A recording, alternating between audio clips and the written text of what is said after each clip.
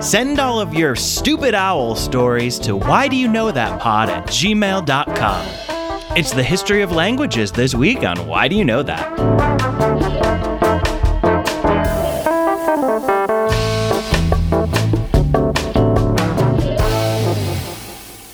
Welcome to Why Do You Know That, the party podcast that wants to know why you know so much about a very specific topic. I'm Nadia Osmond. I'm Steve Slaga. Hi, Steve. Hi, Nadia. How you doing? Good. I will have to get up in the middle of this just to stir my sauce because, yesterday was my birthday. You know, yesterday, Tuesday, May 19th? Yes. That was my birthday. Happy birthday, Mr. Steve Schlager. That's my interpretation of the Marilyn Kennedy thing. Oh, no, I know.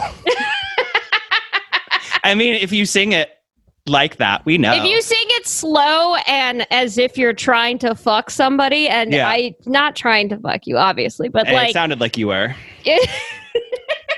only vocally. But yes, I'm making pasta sauce to have spaghetti on my birthday, and right now we're in a time loop where I am making sauce for my birthday. That happened yesterday. If you want to wish Steve a happy birthday, Too late. You can do so on social media, and you can just say, sorry, I'm late, but happy birthday. Thank you. And you can send along a favorite gif of Steve himself. I have a few. Yeah, I'm sure. Yeah, I know. I feel like I have not, you know what? I've been cooking some, baking some. I finally got all the ingredients to hopefully make a key lime pie. Whoa. Like that's my next big, hopefully I get to do this kind of thing. Hopefully. Yeah, hopefully. Because, what happened the first time is I fucked up. I didn't have sweetened condensed milk. I had evaporated milk. So I had to cook it down and add a bunch of sugar. And I was like, okay, this should work. And instead what happened is as I was stirring a bunch of ingredients in the pot or whatever, the bowl spilled over in the sink and I lost most of what would be the filling of the key lime pie. So instead what I ended up with was just a bunch of baked graham cracker crumbles. They were not bad. They tasted pretty good, but it was not a key lime pie. It was just a mishmash. So instead I'm like, you know what? You need to expand your interests. You need to figure out other things that you can be doing besides baking and cooking, as much as I love it. How about learning a language? Okay. I've been on Duolingo. Good for you. Practicing Arabic. I haven't. That green owl has reminded me every day. When did I go to Rome? 2 years ago? That green owl has reminded me every day for 2 years that it's time to practice. And sometimes sometimes it's told they're you like, how sad it is. No, he never says he's sad. He says sometimes he says, great job. Keep it up today. What? Sometimes he'll be like, you're doing great. Even though you haven't practiced. Nope. Got to Italy, found out that you only needed very basic, if that, of Italian, and gave up on Duolingo. Everybody's coming to my language. What am I? No, I'm kidding. I'm kidding. I wonder what the history of these languages might be. What? What connects them all together? Oh, gosh. That's a second alert going off. Let me bring in our guest. You know her as a writer and actor for Powerpuff Girls, Last Kid on Earth, and the host of the podcast Godzilla vs. Podcast Zero. Please welcome Haley Mancini. Yay! Hello. I yayed myself. Someone's got to. Yeah, you're just being confident. If a white man did that in any other room, no one would bat an eye. Well, I just want to remind everybody, my Aunt Marianne, her senior year of high school, she was on homecoming court, and she did not vote for herself. And she tied because she didn't vote for herself. And then she lost the runoff. So always vote for yourself. Always cheer for yourself. Always congratulate yourself. Oh my because God. you need to tell other people that you're worth cheering for. That's good. T-shirt. Thank you. Oh my God. I'm always going to vote for myself then. Yes. Yes. I told her that recently. She was in town and we were at California Pizza Kitchen at Hollywood and Highland. And I told her that story and she was basically like, I don't remember that. I don't think that actually happened. Yeah. I would never vote for myself. Tacky. I feel like my lesson about it was that was tacky. Happy birthday, Slaga. Thank you. I feel that if the Duolingo owl was telling you great job and you weren't doing it, it's clearly sarcasm. Oh. It's coming in and going, great job. Fair. Way to keep up on it. Do you guys think that the Duolingo owl and the owl from the Tootsie Pop commercials hang out and complain about the people that use their products? Maybe. I mean, I don't know enough about Duolingo Owl's like personality or like how he kind of composes himself. You haven't spent any time with him. Exactly. And whereas Tootsie Pop Owl, we know that he's trying to be helpful and knowledgeable, but also has terrible impulse control. Yeah.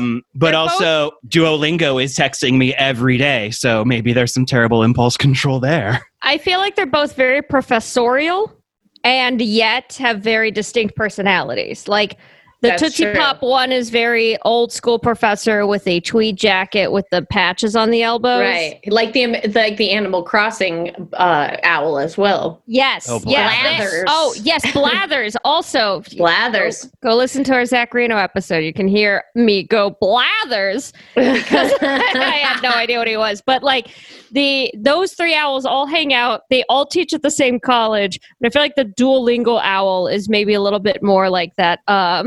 Like the kind of teacher that's still in college has like motivational posters in their classroom. Oh yeah. He's a little younger and hipper. Yeah. He's got like something in like an Instagram cursive font that says like reckless encouragement. Live dangerously. Yeah, love exactly. dangerously. Dance dangerously. Exactly. That's like the impression I get from him. Nadia, can you tell me of a cartoon owl that does not feel professorial to you? Where's the dumb owls? Yeah, tell me a real dumb fuck of an owl. There's Owl from Winnie the Pooh. No, he was supposed to be kind of wise and elderly, wasn't he? Yeah. Shit, how many cartoon owls are there? Bambi. Oh yeah, okay. Wait, does Bambi have an owl? There is an owl in Bambi, and he basically gives him love advice, and it's very weird. Sounds like a teacher. There's an owl in Bambi that gives love advice? Are you thinking of the skunk or the rabbit? No. The skunk and the rabbit are his buds. There's an owl later because Bambi gets a crush on a girl, and the owl is like, young kids in love. And they're like, what are you talking about? And he's like, well, let me tell you about falling in love. And it's real weird. Wow. Yeah. Well, there's got to be some dumb owls out there. Tweet us your dumb owls. Why do you know pod? Why do you know pod on Twitter, and why do you know that pod on Instagram? Because we were a pair of dumb owls and didn't get the same easy access username for both of our accounts. Anyway. Oh, that's why. Yeah, that's why. Yeah, that's why. Not because Steve and I are morons, but because of these dumb owls. Fucking dumb owls didn't help us. So, the history of languages, speaking of professorial topics, Haley, why do you know that? So I know a lot about languages because I pick up languages very fast. And I never really realized why I was able to do that so fast, but it was like I was the person that studied abroad and then came back and was straight up fluent. In like I studied abroad in Madrid and then I was fluent when I came back. And like, because guys, guess what happened? Guess what my first television program was that I got to act in? Friends. Did you think I'm that old? No, you could have been Monica's baby. You're right. I played Monica's baby, and I only cried in Spanish. Wah. Gua, gua, gua.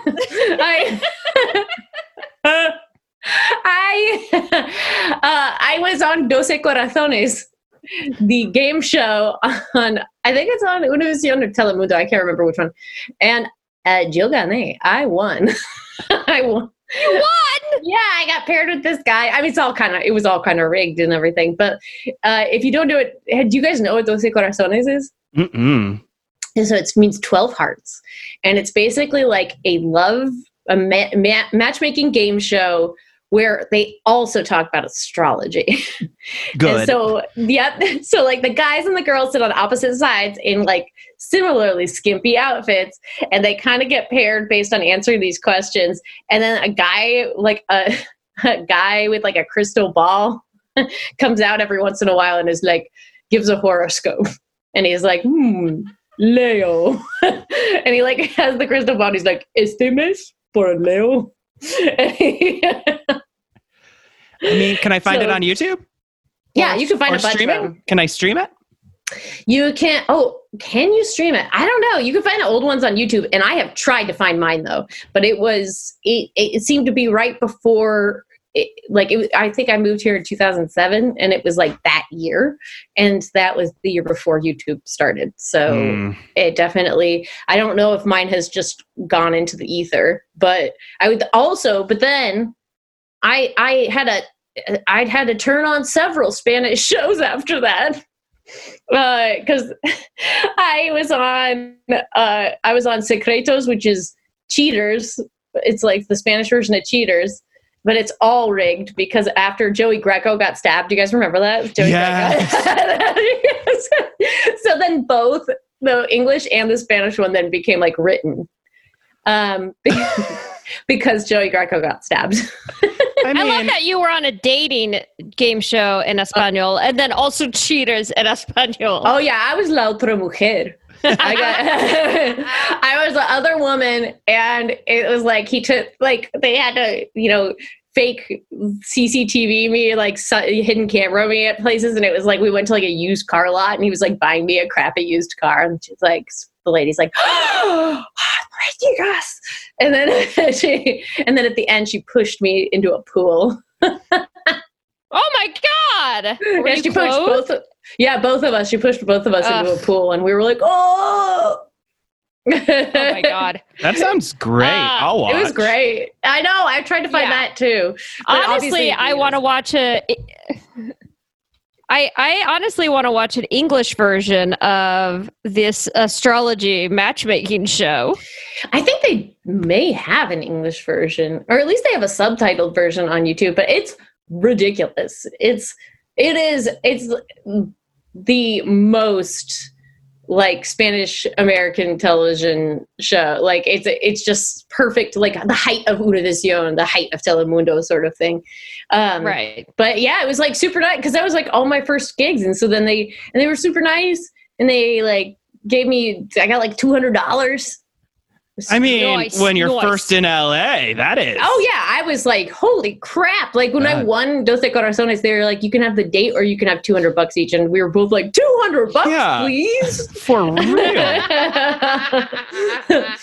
I was on some show in Spain, but it was like right when I had gotten there, and I didn't. My English or my Spanish was terrible. My English was also terrible. Doing my best. I'm a dumb owl. But they exist. I'm sure. For Nadia, they exist. So you said that you went abroad in Madrid, so you picked up Spanish fairly quickly. What other languages have you been able to pick up so quickly? And when I was little, my mom had taught me a little bit of French, and it stuck. And to the point that when I've gone to France and I've like there's like some weird switch in my brain that once I get there and have spent a little time there, all of it, like from when I was really little, and I bet this happens to people that learn languages when they're really little and forgot them, because like after a couple of days, it just starts like weirdly, it's like your brain is like, oh, I remember those files, they're in the basement. And they like come bring them back up, and like I can kind of get around and it's very weird. But I went to Boom Chicago in Amsterdam to go perform. Oh, that's right. Yeah, remember that? It was gone for like 2 years or whatever. Yeah, I forgot about you. Jesus. Out of sight, out of mind. Bye, bitch.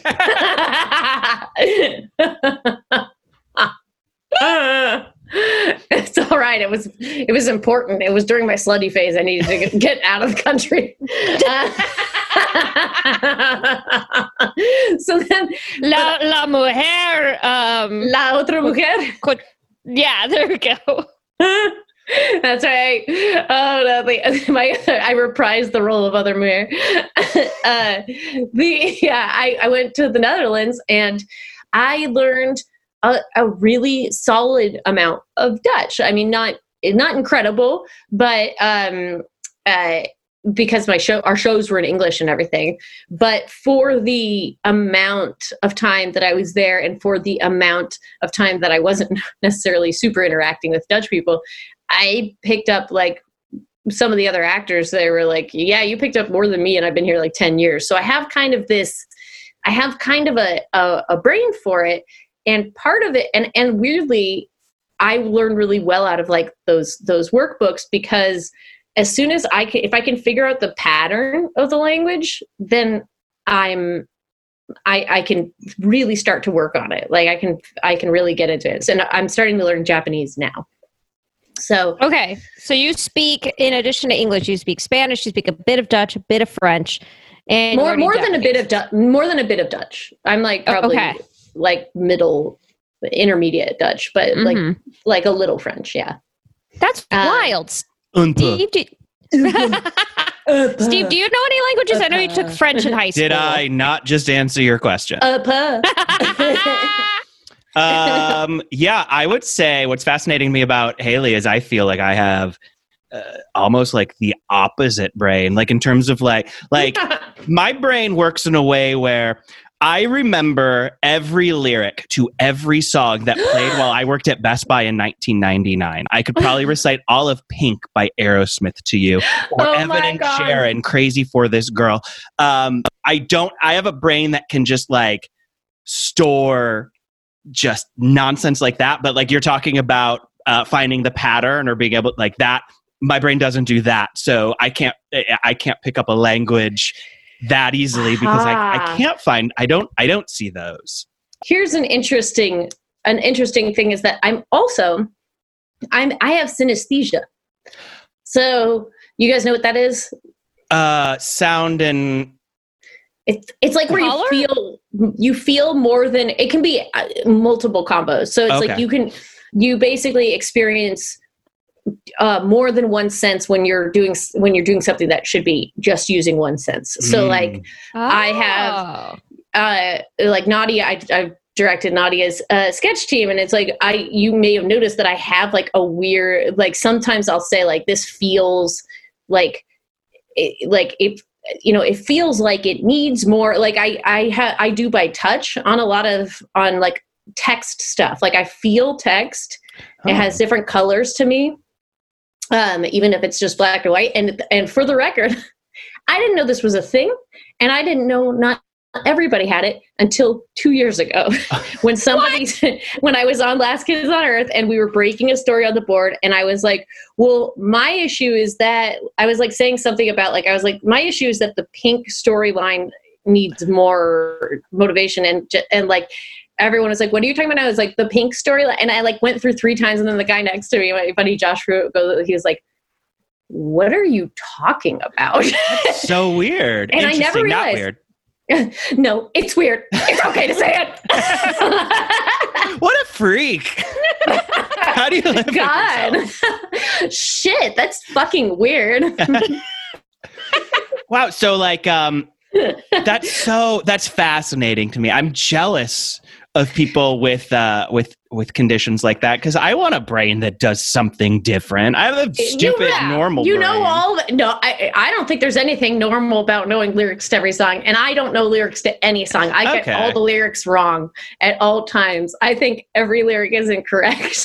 The way I think lyrics are, multiple people have stopped me and been like, I'm sorry, what did you think that lyric said? And I like say it, and they're like, what? Like, I thought some Judas Priest song was like, he was like radar, or I thought he was saying like jungle love or something like that. And he was saying Not even close. I don't even remember what the real lyric's supposed to be because I was so far off. It wasn't even the same vowel sounds.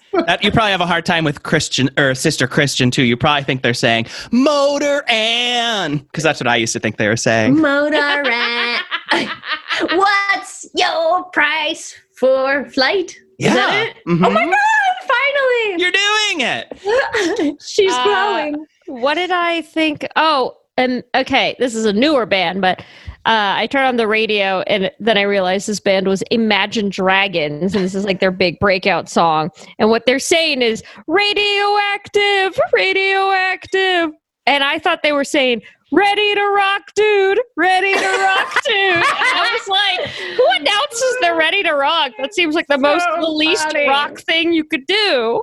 That's so good. I thought Blank Space by Taylor Swift had, so she was like, all my Starbucks lovers.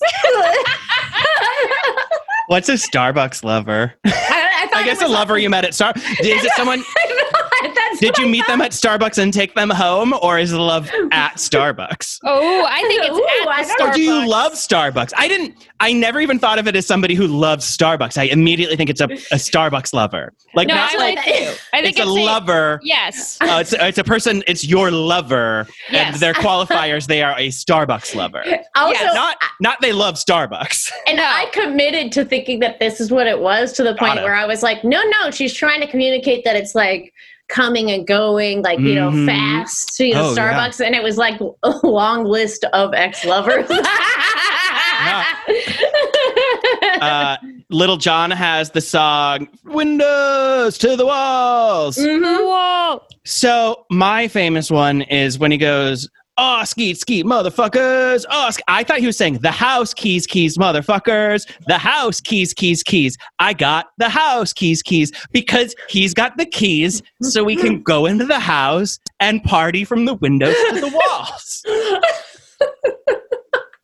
This logic is flawless. Thank you. It's so incorrect. It's we have to email Lil Jon at once. He might be listening. Yeah. Lil Jon, why do you know that pod at gmail.com? Yeah, Mr. John. Dear Mr. John. Also, I found it extremely offensive, Slagan, that you called him Little John. like Robin Hood. You put the T in there. Little John. You did. Little John. I don't know if our listeners know, but I am very, very white. Mr. John was my father. Call me Little. My goodness. Lil. It's a sign that language is evolving. It is.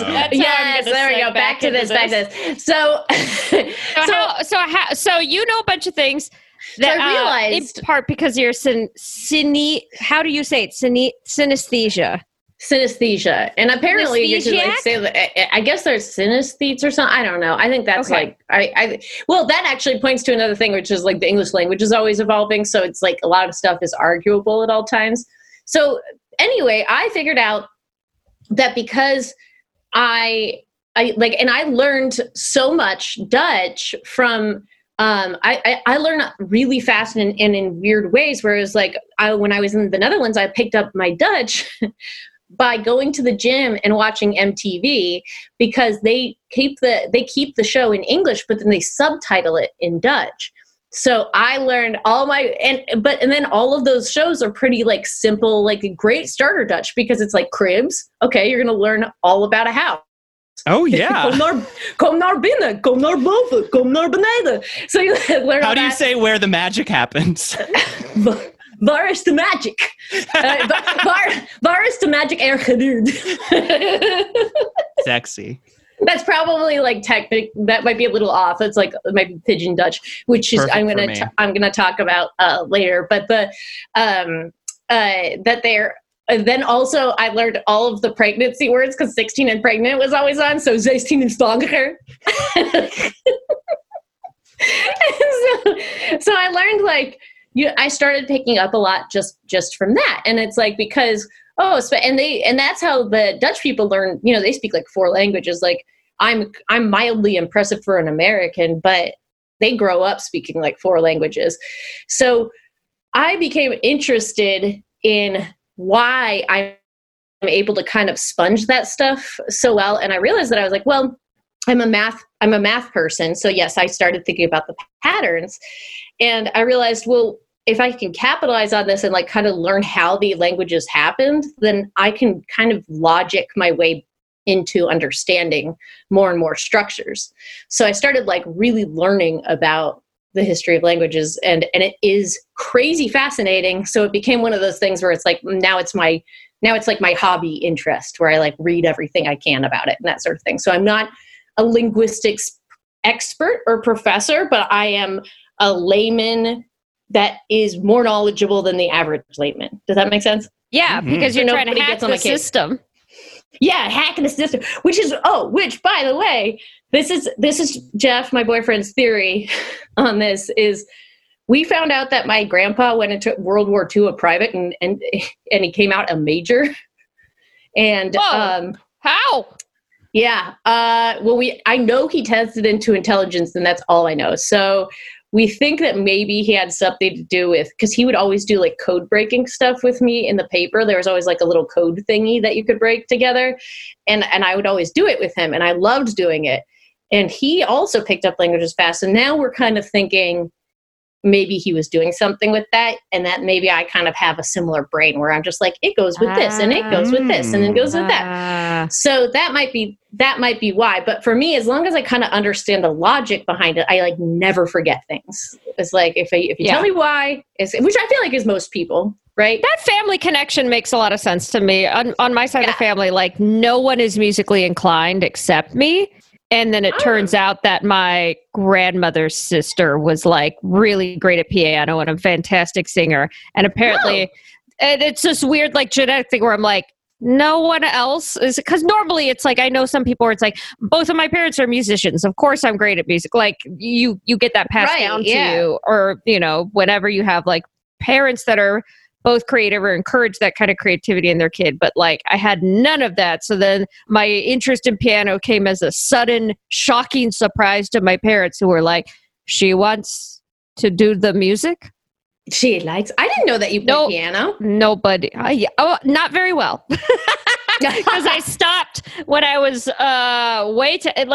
it would take a minute for me to get back into it, and it would take a second for me to remember how to sight read. But it's kind of like with a language, where it's like music similar, where you go, oh, I know this. You just maybe are out of practice. 100%. And I grew up playing piano as well, and I kind of stopped lessons around 13 and just started playing for myself, because it was like, okay, I can sight read enough. I'm never going to be like writing music or doing anything fancy, but like, yeah, absolutely. You kind of get that, and then you can carry it with you.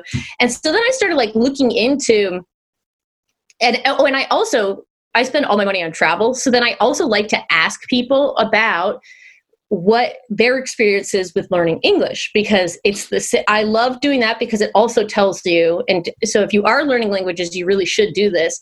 Ask them what they find the hardest things are with English, what are the easiest things, because almost always there's a really clear link for you then to understand their language. Yes. In reverse. Yeah. So like I asked my dad this, because here's the thing. So because your dad speaks Arabic, right? Yes, because my dad's Egyptian, and the reason he didn't teach me Arabic when I was a kid is, 1, he was stressed out, 2, my house was hell, and 3, he, I think, is just like a guy who's a bad teacher. He's not good at teaching people things. Like, I love him, but he would try to like sit me down on the couch and then just be like, okay, we're going to go over the alphabet here, the 28 letters. And I'm like, what? And it just like didn't make any sense. I was 8. I didn't want to be there. I wanted to be played, as opposed to if he had just spoken it naturally in the house, then I would be a fluent speaker.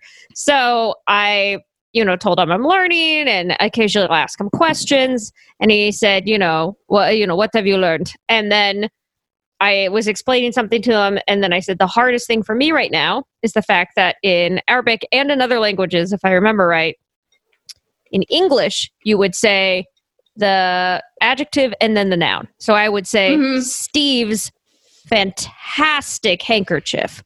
Right. Oh, which one? I have a bandana and a face mask on. Right. So, but in Arabic, you would say Steve handkerchief fantastic. Right. Yes. Just feels like I'm fucking it up. And then if I want to take it one step further, Steve has a fantastic handkerchief becomes has Steve handkerchief fantastic. And I just feel my brain explodes and I'm like, ow.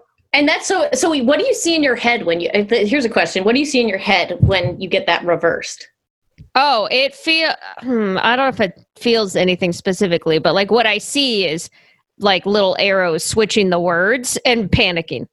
Like, no, it's wrong. I see like a third grade chalkboard in my mind. I see a third grade chalkboard, like past, like figuring out the what are those called? Like the participle and like yes. Oh, that's sentence so structure. Like the grammar breakdown. That. Yes, I see them. So for me, I just see slots, and I see like different colored cubes go into each one. What? Oh. Yes. That's crazy. That sounds like a fun game. You should make like a mobile game out of that. I know I should, right? Like I always see like if I have to think about it, but if I see nouns are blue, verbs are pink. So it just moves around. So for me, it just goes like, it's almost like it goes clunk, clunk, clunk, clunk. No wonder it's easier. It's all black and white text for me and Steve. Steve's is in chalk. Do it. Mine's on a whiteboard. Steve's is in chalk, and someone wrote his name on the board and put 3 check marks. Mine and circled it. I have to go home early. Miss Jewel doesn't let me stay. I hate Wayside School. Nadia, your dad's first generation? Yes. My grandma, it was 100% Italian. Both my grandparents were. My grandma came over on a boat, and she refused to speak Italian around the house or go places and speak Italian. Yeah. It was very important to her that all of her kids learn English. That's because our generation enjoys our cultural diversity. But like at that time too, especially being, I'm Italian, obviously Mancini, but like everybody hated the Italians. Mm-hmm. We were coming in en masse.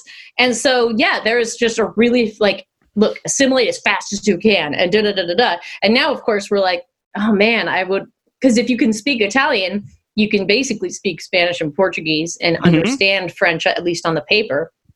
But it's like that, yeah, it's we accidentally, them trying to do the best thing. Yeah. It ended up accidentally screwing their kids. I'm pretty sure a lot of the reason that my dad just had us learn English is so that we would know it. I also think a lot of it, at least in my house, had to do with the fact that to really teach Arabic, which is one of the harder languages. Yes. Certainly because of the characters and the alphabet and the way things are, everything about it. The color slots. Yes. The color slots are... It's not blue, mauve. It's teal. It's teal, it's mauve, it's a daffodil. It's different than buttercream. But like, I think a lot of it had to do with the fact that for me to go to Arabic school, like I grew up in a really Asian neighborhood, so I had a lot of friends that went to Chinese school on the weekends, went to Korean school, that like, so they were getting it at home, but then they were learning like the written portion outside of school. For me to go to Arabic school is basically the equivalent of going to Islamic school. And there was a bit of a contentious fight over how me and my sister will be raised. So I wasn't necessarily raised Muslim, and I wasn't really Catholic either. So as a result, I didn't go because it would have been, I think, a whole other layer on top of it. It would have been like too much in one direction that caused discomfort for the other parent. Nadia, right, exactly. Nadia, what do you want to know about Catholicism? I'll tell you right now. I'm confirmed. Catechism up through 8th grade. I'm confirmed. I've been in wedding. God. Tell me what you want to know. I definitely wasn't confirmed because I remember going to mass at one point and I was like getting ready to go up there and my grandmother was like, sit down. Oh yeah, you haven't been confirmed. You're not allowed to get the blood of Christ. I knew. Earned. Yeah. Listen, I knew and I went anyway. Yeah. What color was the wafer? The color was the wafer. What color was the taste of the wafer? Oh, what color was the taste of the wafer? Victory. It was pure victory. So according to this linguistics professor at the University of Chicago, I fucked that up. I'm going to start that over. So according to this linguistics professor at the University of Chicago, Latin is the world's first recorded global language, which got carried across by soldiers in Europe and then into the Roman Empire. Right. Do you subscribe to the idea that there was a global language before that? I know there's sort of like the Tower of Babylon theory. Well, not theory, but like story, I should say. Boy, I mean, I feel like it's always and again, like I'm a hobbyist in this, so that I'm sure if there's a linguist listening, they're going to be like, this bitch. But it's a salon atmosphere. It's a salon atmosphere. I'm doing my best. But I think there was probably divergent evolution. I think there was probably people figuring out languages at the same time, but there were giant roots of different pockets of language. So there's like the Proto-Indo-European language, which is that's where Latin comes from, the Proto-Indo-European language, but also both Hindi, Norwegian, and Persian come from Proto-Indo-European. So they all have this same root, which is bananas. And do you guys know how they figured out that they have the same root? So you literally English, all Germanic languages, all Romance languages, and like Hindi have the same root. And the reason that they were able to figure out, they were like, well, they were able to figure out that there's consistencies in the roots of different words. So even though these like this diaspora of how far these like languages had traveled and become their own thing, they still had similar roots. So the world's not as big as you think. And then to figure out where it came from, they were able to trace it to like the Eurasian Russian steppes, because all of those languages have the same similar roots for horse, wheel, and grass. Weird. Not weird, that makes sense. Well, not weird. Freaks. Oh, fucked up. I want them all to have different horse words. No, that they had the same root, and so then they figured that they kind of traveled from there, but they all have very different. There's nothing in common with their words for palm tree, sand, all that stuff. So that's how they were able to figure out geographically. It had to, like, that's how they were able to narrow it down and narrow it down and narrow it down. Like a big game of Guess Who. Remember Guess Who? Oh, sure. Oh yeah, the man with the mustache. My nephew's obsessed. God, that game was like super fun. Just to be like turn down all the things. I played it recently. It really hasn't changed that much. And also, never pick somebody with a hat, because once they ask if you have a hat and you say yes, you have just reduced yourself to one of 4 people. Holy never shit, pick a person with a hat and Guess Who. You're running on borrowed time. You are. Mean, I honestly like the idea of never pick a person with a hat as just like a life in general, advice. Yeah. What's going on under there? Yeah. What secrets are you hiding? An owl. And then you lift that hat and that owl comes out and says, duh. There must have been one of the owls from Ga'Hoole had to be stupid, right? Oh, yes! I forgot about the owls of Ga'Hoole. One of those was stupid. Talk about a language that nobody understood until the VO of the trailer guy kept going to Ga'Hoole. Like, there's no way you could pronounce that just reading it off of the poster. Ga'Hoole. Theaters, October, whatever. Again, Norwegian, Icelandic, same root as Urdu, Hindi. So you have Proto-Indo-European, yes, and then you have Proto-Germanic. Yeah, Germanic was under Proto-Indo-European. Okay, so like all of the Romance languages, all of like Persian and all the Germanic languages come from Proto-Indo-European, even though the root is very faint. So it's like saying you're really good with Romance languages, like you still couldn't just jump over and like do like a Germanic language would be pretty tough. Right. It's just that these people that dedicated their lives to it were able to figure out that at the very, very crux of it, there's certain traits that they have in common, like, consonant, vowel, consonant sounds, like that sort of thing. And that's how they were able to kind of like derive all of this stuff. And so it's really interesting, because then it also, the more I read about this kind of stuff, the more I realized that I'm a reformed grammar Nazi after learning about all this stuff, because I used to love correcting people in their grammar. And then I did one of those, one of the linguistics things I chased down was like one of the great courses, The History of Language, which, by the way, is like on Audible or whatever. It's awesome. It's a really good, like, workout, listen to something. Ooh, now's the time. Now's the time. You know what? Better yourself and expand your brain. For when we can travel, you'll be ready. You'll be ready. But the thing that he was going over, sorry, wait, I'm trying to remember what I was saying. This man who was teaching the course, oh yeah. Okay. Now I remember. Sorry.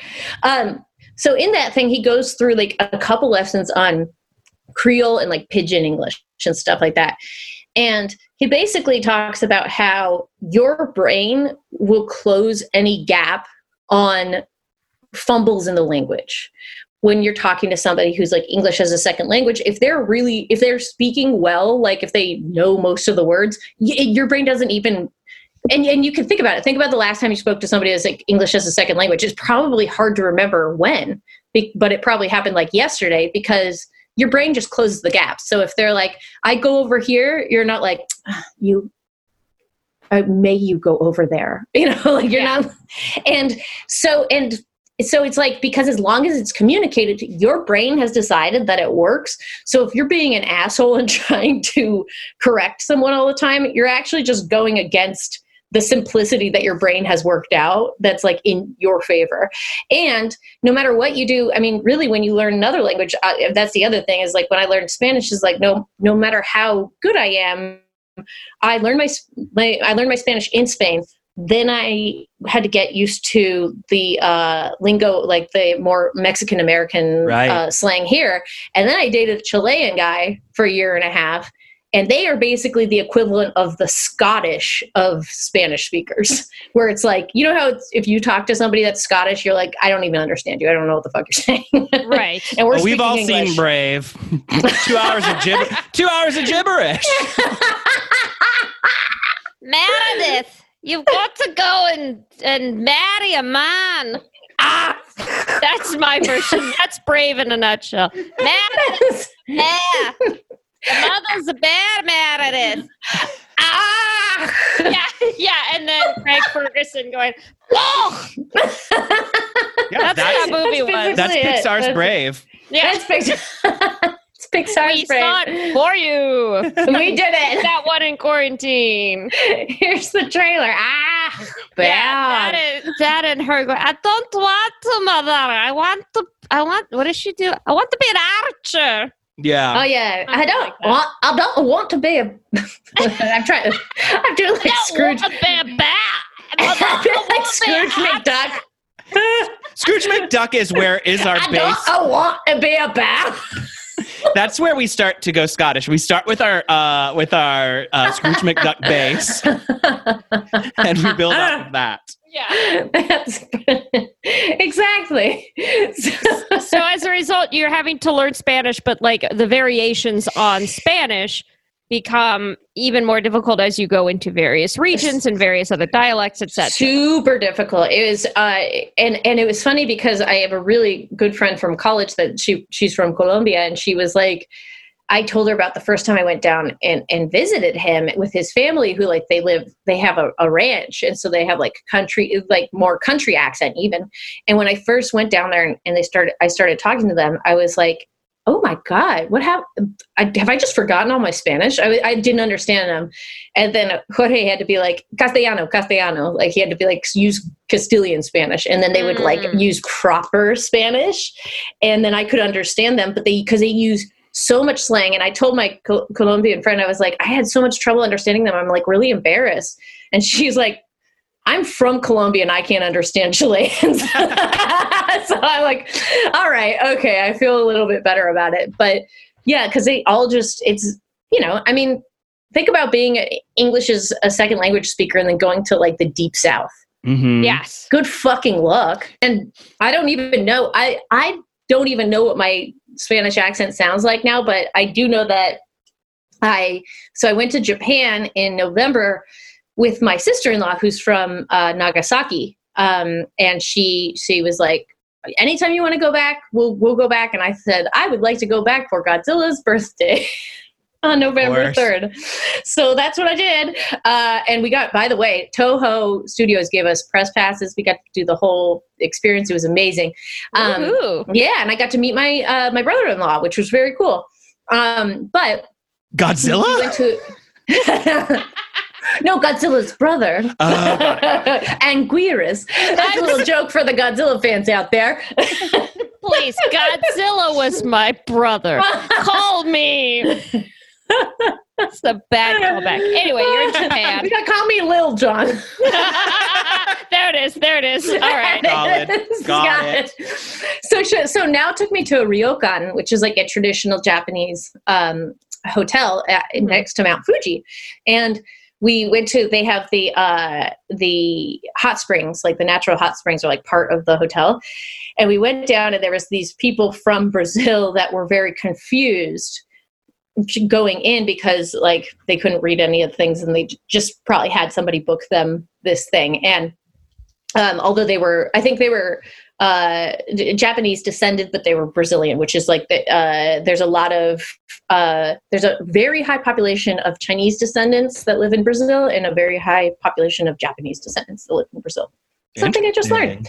So anyway, they didn't speak any Japanese, but everybody's trying to speak Japanese at them, and they only speak Portuguese, and I'm trying to, and I can tell that they're having trouble figuring out like where to put their slippers and all that stuff. So I was like, okay, I'll just do it in Spanish, and I'm sure they'll understand it because Portuguese and Spanish is. Like honestly, if people speak slow enough, you can figure it out, and. So I explained to them what to do. And then the guy's like, oh, are you from Chile? And I was like, wait, what happened? Because people always like, what happened to my accent? So apparently somewhere along on the line, I thought my accent was I thought it was neutral to begin with. Jorge would tell me it was super Spanish. Then by the time that we went our separate ways, and we're still good friends, he told me my accent was very neutral, is what he said, very neutral. And then I found out that man loaded me full of a Chilean accent. So, because I don't know. I have no idea how I sounded the other language. Right. I just am trying to put the words together and make it happen. He's lucky you're still friends with him. Yeah, he is lucky. If you're listening, Jorge, which I know you're not because you're on a boat. Then don't get me started on boats. You guys can't see Steve right now, but he is wearing an ascot and boat loafers. And I'm on a boat. And he's on a boat. And he's on a boat smoking a pipe. But aside from that... Steve, the yacht guy, Schlager. Can you imagine? Take a moment to feel sympathy for if I were to ever take sailing lessons, the person having to teach me. Because I'd go in thinking that my lack of experience and my refusal to get better was charming. You'd be like, oh, I need to tie a knot. I don't want to. Stop telling me stories about your improv shows and tie the fucking knot. And then I get mad. There's so many different ways to tie rope. And oh, that makes me mad. That makes me mad. So I'm like, why can't you just figure out one good knot? And Thank you. And the sailors don't think much of that. They don't think much of my opinions on that. I was like, well, whatever. I think this is stupid.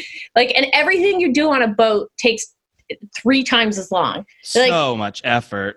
It's just constantly scrubbing stuff. You're like, oh man, I want to live the dream of just scrubbing fiberglass as I glide 3 times slower than a plane across the world. Yeah. My heart goes out. I was just reading an article about 15 times slower.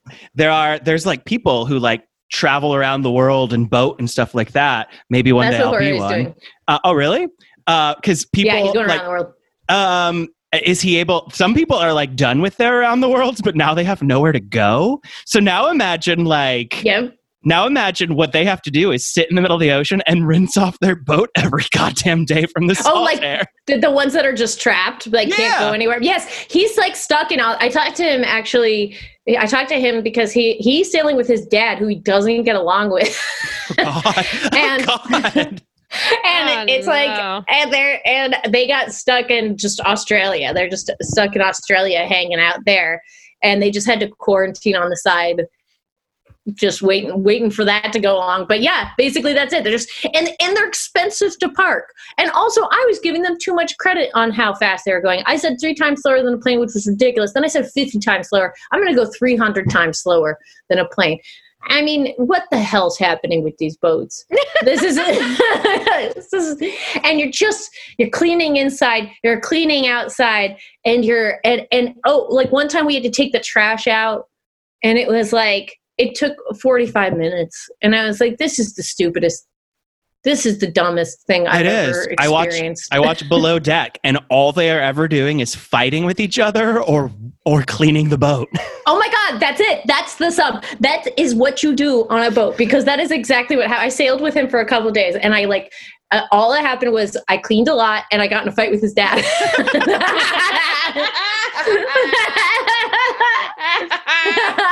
That's boating. That's boating for you. That's boating, baby.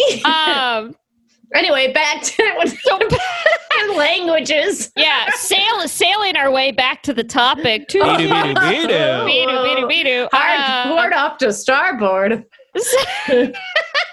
So we've got Indo-European and Proto. Shoot, what is it? Indo-Proto. I'm fucking it up, but Proto-Indo-European. And that's one of the main. Yes, there's 3 main language families. So there's like Indo-European. It includes English. There's Sino-Tibetan, so that's got like Chinese, and then there's Afro-Asiatic, which has Arabic.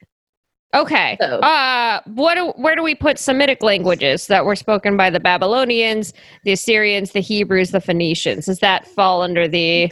They were in the cradle of civilization. That's actually like the one place where a bunch of stuff crossed over, if I'm not mistaken. Okay. So I think I believe that you have. I know that because that's the thing, is like Proto-Indo-European is the mother language of Persian, but not Arabic, and those were around the same area. You know what I'm saying? So it's like there was a real mix happening there, and so you have. I mean, like there's and again, they're like constantly finding more and more. So I'm just going to spout off cool facts I know about them because it's really complex. Like I feel like it's the problem with having a hobby in linguistics is that the more you pull back, the more you find out that is like it just becomes more complex. It's like watching. I'm rewatching Lost.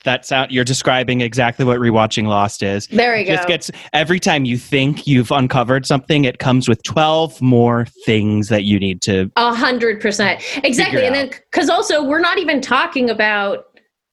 These are old world languages is what we're talking about. We're not even including new world stuff. This is because these have been the most studied, but there's so much more to it. So I'm just kind of going with the hits.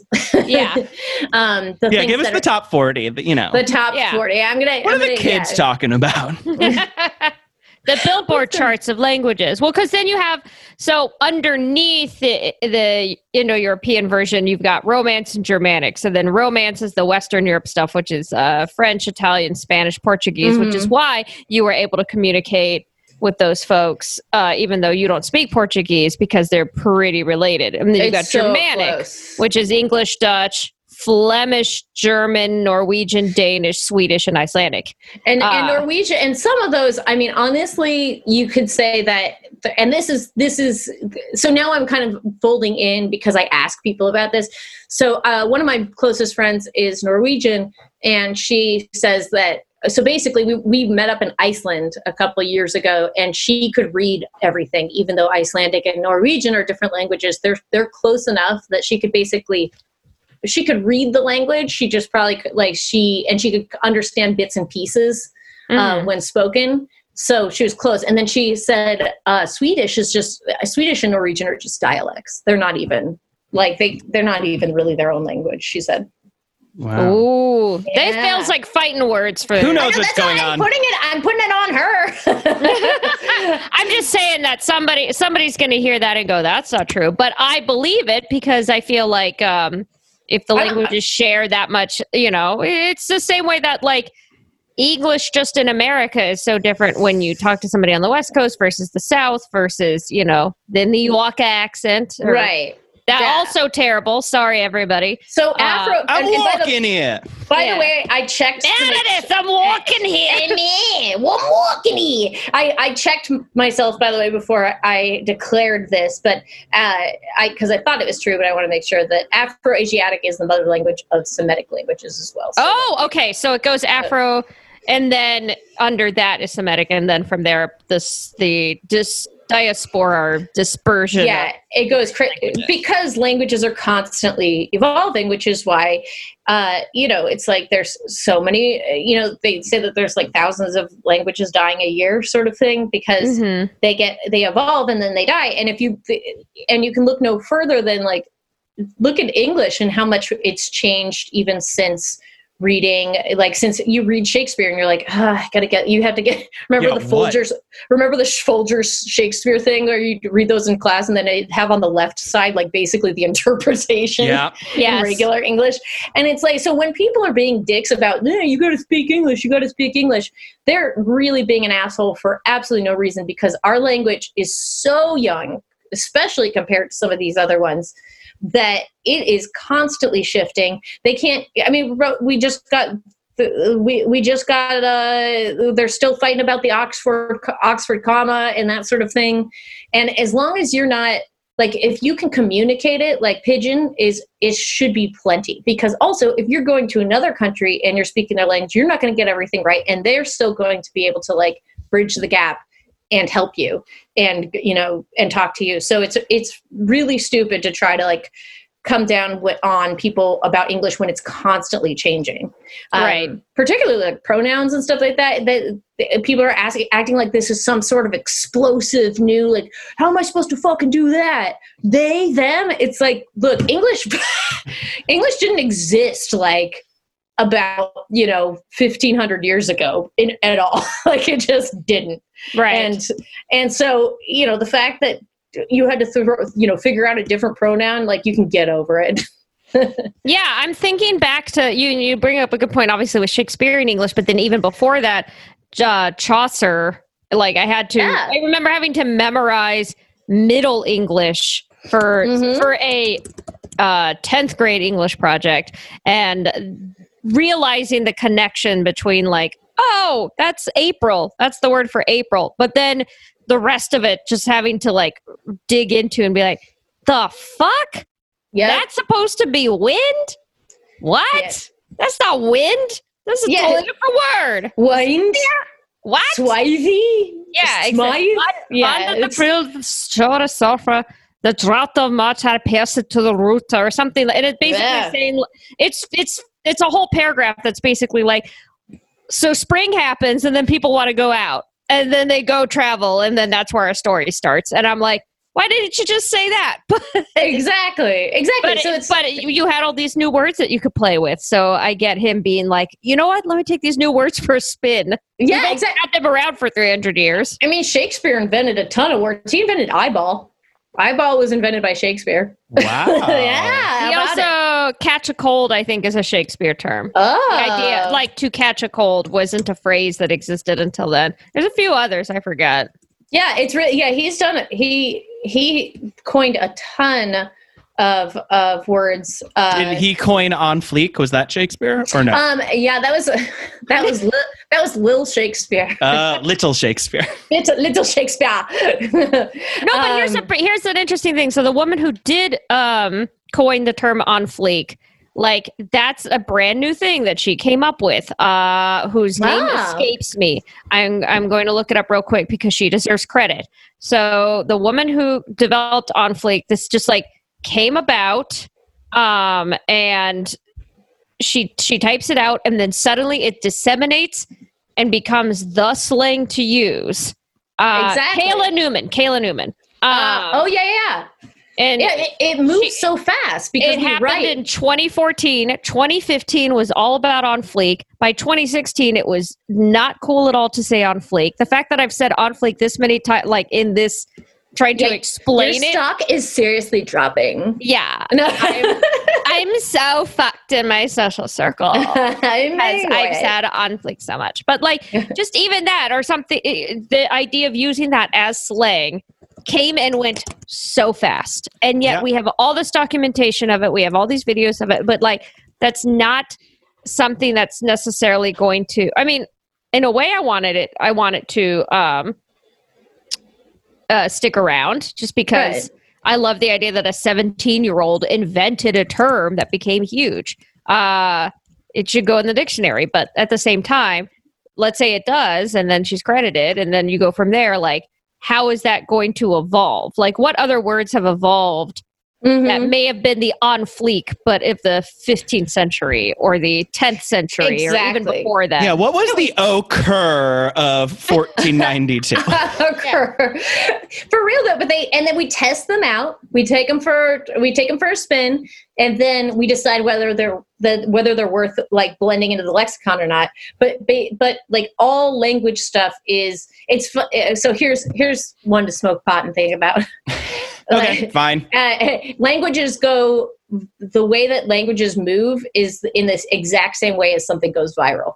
It just moves on the exact same structure where it's like one person passes along to a person that's kind of a tastemaker and and then it's like, oh, and that feels good. And it just passes along and it moves in terms of the way it moves though through society. Like you can map it and it looks just the same. Which is super weird. That makes me think of over the past few years, how many times I've had friends, and I use it too, but 100% as agreement.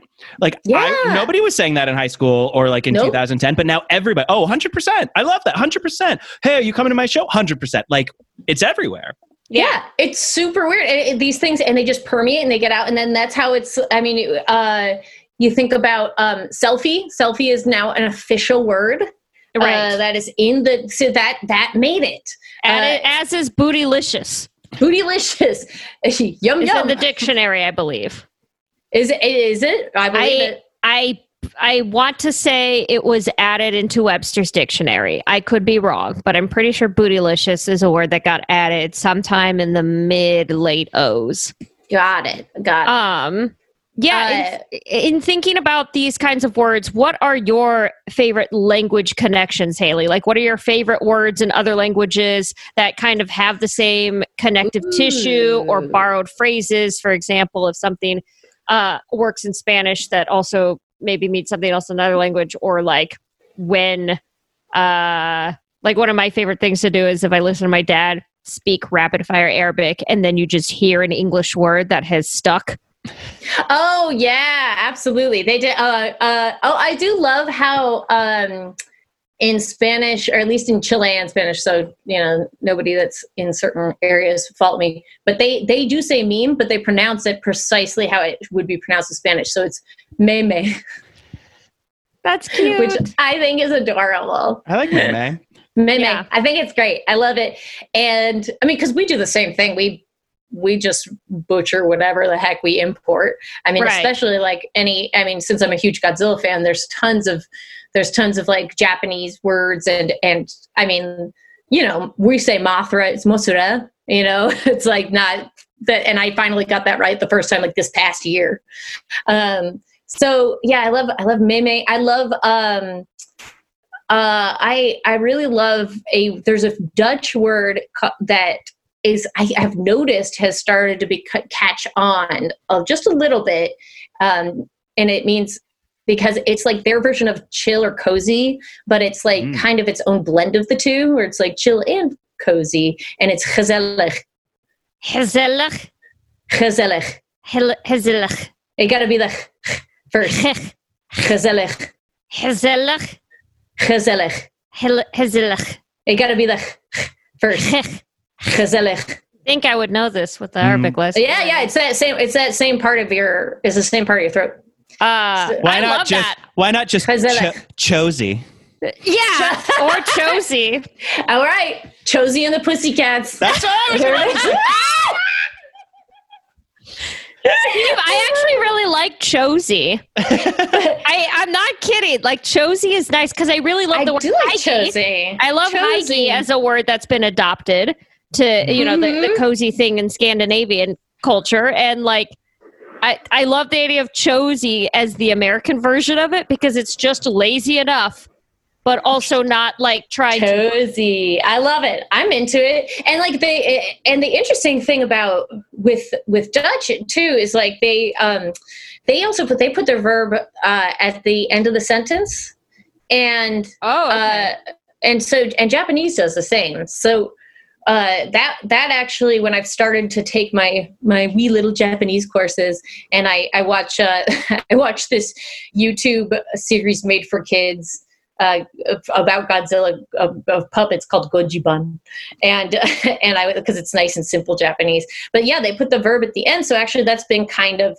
an easier. I mean, like they'll put the first like Dutch speakers will know what I mean, where there's like sometimes where it's like you'd say your second, like I have gone to the house. Okay, so you would say like ik heb naar het huis gegaan. So that would be right. Yeah. So that like I went to the house. Like I have been to the house. You do your first verb is close to the subject, me, and then your second verb sits at the end of the sentence. Okay. Like it moves. It goes to the very end. So instead of, we would say like, I have gone to the house, you put it all together. They separate it out. And I'm sure that I may have butchered that again, but I've already excused myself with pidgin language. So, so it's really interesting, but then, but they are completely divergent, and Japanese and Korean don't even have the same base as Chinese. They do not. They have their own separate base as languages. I know Korean, that alphabet was like, it's considered one of the most, quote, and this isn't the best word for it maybe, but like pure alphabets, meaning that it's not evolving so much. It was like really actually created. That's what I heard. I heard that too. And Japanese, and Japanese and Korean have their own root, which is completely separate from. So a lot of people will say that, you know, because they're using characters or whatever, that Chinese and Japanese and Korean all have the same root, but they actually don't. And then, but an interesting thing about that is that because of, you know, Buddhism coming over and from China to Japan and, you know, all the cultural exchange that happened, you know, Japanese kanji is, they're Chinese pictographs, right? Mm-hmm. So now my sister-in-law told me about how she said, like, if a Chinese person is speaking to a Japanese person and vice versa, they have no fucking clue what the other person's saying. But if you write it, you can actually really understand, and you know how complex each of these languages are. And again, they don't have the same root, but because the kanji is borrowed from the Chinese pictographs, if you write it, you can understand a Japanese person can understand a Chinese person and vice versa. So she works with a Chinese girl because she works in like shipping for like one of the big companies that, like, you know, when you move across the world, like they do those big shipping containers. Yes. And she works with a Chinese girl, and sometimes they're working in English, but sometimes they'll hit a point where it's like, I don't really understand what you're saying. You don't understand what I'm saying. And they'll just be like, oh, just write it. And then they write it and they're like, oh, okay, I see what you're saying. So it's super interesting that it has like that little link, and then they can get across, so they can read each other's languages a lot, not all, but but then speaking it a completely different game. Because, I mean, you know, Japanese isn't even tonal and Chinese is. Right. There's 4 tones in Chinese. I think it's 5. Oh, you're, yeah, I forget. It's either 4 or 5. But I remember I dated somebody who's Chinese years and years ago, and as they tried to explain it, it's basically like the same character with slightly different inflections can basically mean it can mean it can mean very, very, very different things. It can go from thank you to piss, or which is like maybe the most common one, something like shishi versus shishe, but it's the exact same words and spelling, but with slightly different accent marks, or, you know, different tonal marks. Right. Total things. I'm fucking this up. I apologize to Chinese speakers. Ma can be like mother and horse, depending on how. So you have to be real careful. Yeah, exactly. Like you have to be so careful in a way where when people complain about English being a hard language to learn, I kind of laugh because I remember this and I'm like, well, let's just say if you say father, everybody knows you mean father. I mean, there's various versions. So you know what? I'm wrong because then it could mean a priest, right, Steve? Isn't that a Catholic thing? Yes, thank you. Yes. By the way, I checked my Dutch and I was right. Hell yeah. Ik heb naar het house. Steve, do you have like I think I said the house, which is pigeony of me. Nah, the house. It's yeah. The house. Het house. The house keys, motherfucker. The house keys. Steve, do you have favorite language connectors? Because one of my favorites is the fact that discotheque is kind of the same in every language, but with various accents. Like the phrase disco has carried globally so that no matter what language you're learning, particularly if you find a language book published between, 1975 to 1988, at some point they're going to say, do you want to go to the club? And they say, blah, blah, blah, discotheque. Mm-hmm. Discotheque? Yeah. I always love that. That's always like the first, I love that about other language books because it's always like, I was thinking about this the other day, is that they always make sure early on discotheque and that you know what clown is. Yeah. In another language. What the fuck is that? Oh, yeah. Duolingo. Like I make sure I know payaso. And just in case I see a clown. What's the weirdest word or phrase that you were taught early on in learning language? Because I've got one, but I want to hear your guys's first. I might need a moment to think about it, but real fast before I launch you on yours, I want to say that I actually reversed my thing. I was correct because I said to house. And so I did say I went home. So there we go. I was doubting myself. I feel better. I've come back around. Don't doubt yourself. Vote for yourself. Oh my God, I have to vote for myself. Or you'll forget. Like you're going to lose the runoff. You guys helped me learn this lesson about confidence today. Holy shit. Okay, wait. So Nadia, what's yours? So mine is in college. I wanted to learn Italian. Unlike Steve, apparently, with his failed Duolingo. Duolingo, but this classes ran out. So instead I went, well, what's the exact opposite of the sexiest language? And that's the unsexiest language, which is German. So I took it because I had heard that it was similar to English. And now I know because they're under the Germanic umbrella, which is under a bigger umbrella. But this is like chapter 3, right?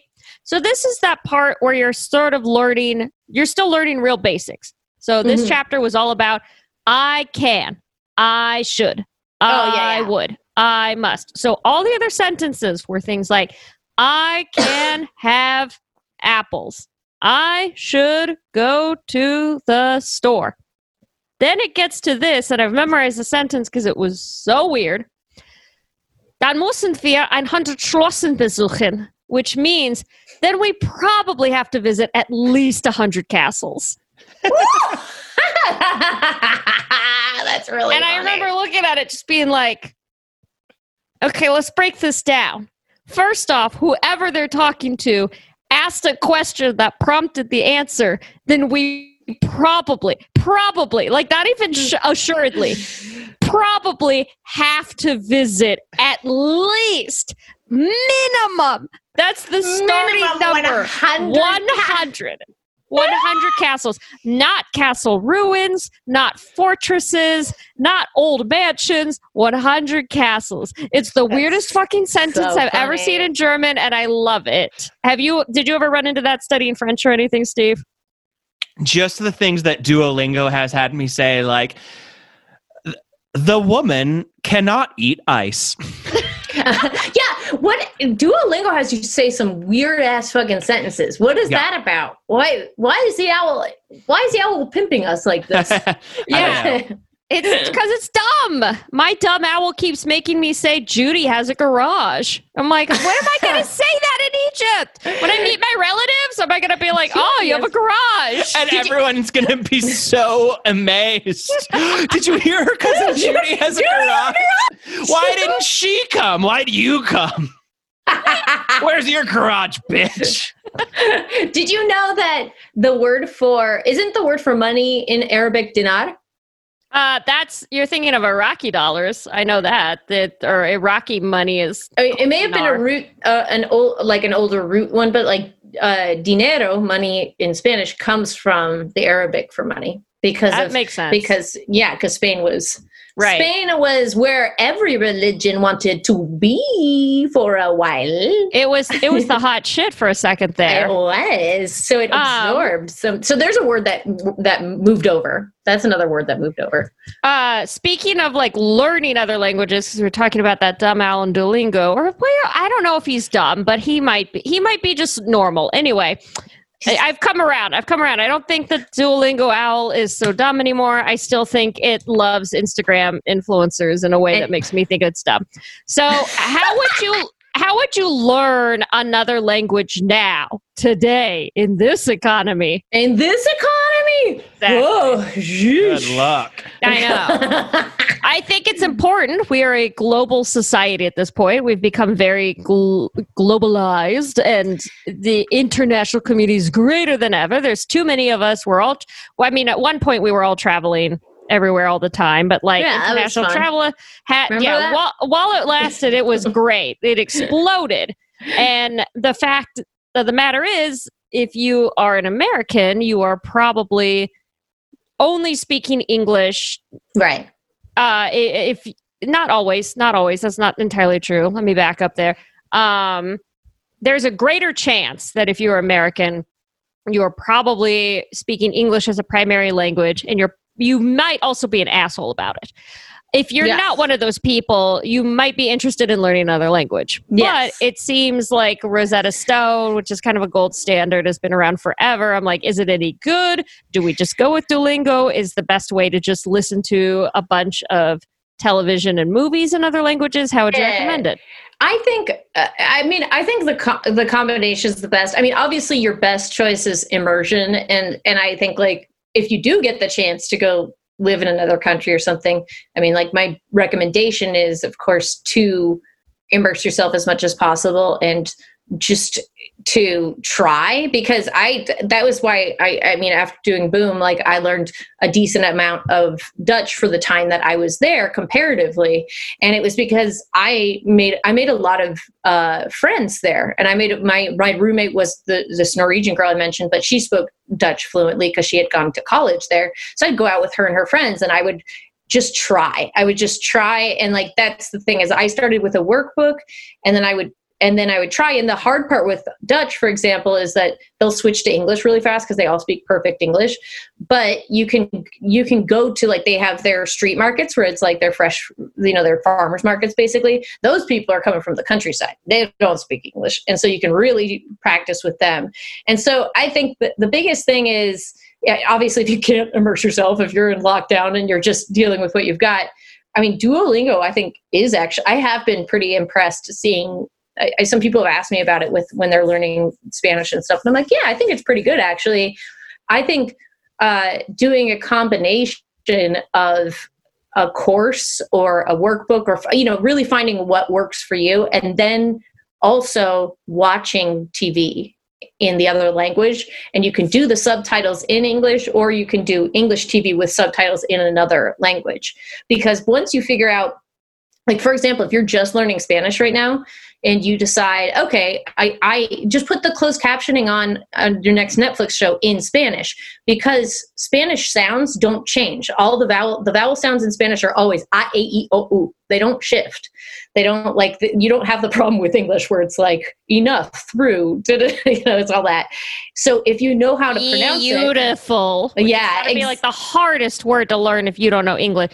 Beautiful. What the fuck? Jim Carrey, explain it to us in Bruce Almighty. B-E-A, beautiful. Beautiful. So exactly. But it's like, if you put subtitles on in the other language, you're obviously enjoying your show, but then you can dip down and see it and see, like, oh, okay, that word is, that must be the word for hat. That must be that, and you can always check yourself. But that's a really good way to do it, because you're tying it in with emotions. And I think that's the best way to really learn is not to try to rote memorize, and then go out and try it and just see if you're able to, like, just try, because if you fuck up, you'll still get good stories out of it. Like one time when I had been in Madrid for like a week, I fell down the stairs going into the subway, and these ladies helped me stand up. And they said, "Are you okay? You know, ¿Estás bien? ¿Estás bien?" And I said, "Oh, no, ya estoy bien. I said, solo un poquito embarazada." And they all started gasping and freaking out. And I was like, "No, I'm just a little embarrassed. I'm just a little embarrassed." I didn't realize I had said, "I'm just a little pregnant." I fell down the stairs and said, "I'm okay. I'm just a little pregnant." Just a little pregnant. These ladies were like, "Oh my God, we gotta take you to the..." No, it's fine. I'm only a little pregnant. Ladies, calm down. It's not pregnant yet. It's a very little. I'm not big pregnant. Just a little. Little pregnant or lil pregnant? Little pregnant. Oh, Lil's my mother. Haley Mancini, thank you so much for coming on. Why do you know that? Woo! Thanks, everybody. Super fun. Anything that you would like to plug at this time? Watch Last Kids on Earth. It's on Netflix. It's doing really well. Good. It's the second season. Binge it, you guys. You're home. You're home. If you have kids, turn it on. I'm sure they're going to love it. And apparently, even if you don't have kids, because there's a lot of adults that are tweeting about it, I guess, that are really liking the show. So check it out. I'm an adult who loves cartoons. You know what?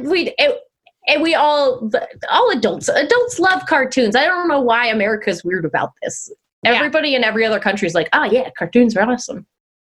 Yeah. I don't get it either. It's a very like, "Oh, that's for children." I'm like, no, it's not. It's for everyone. It's for everyone.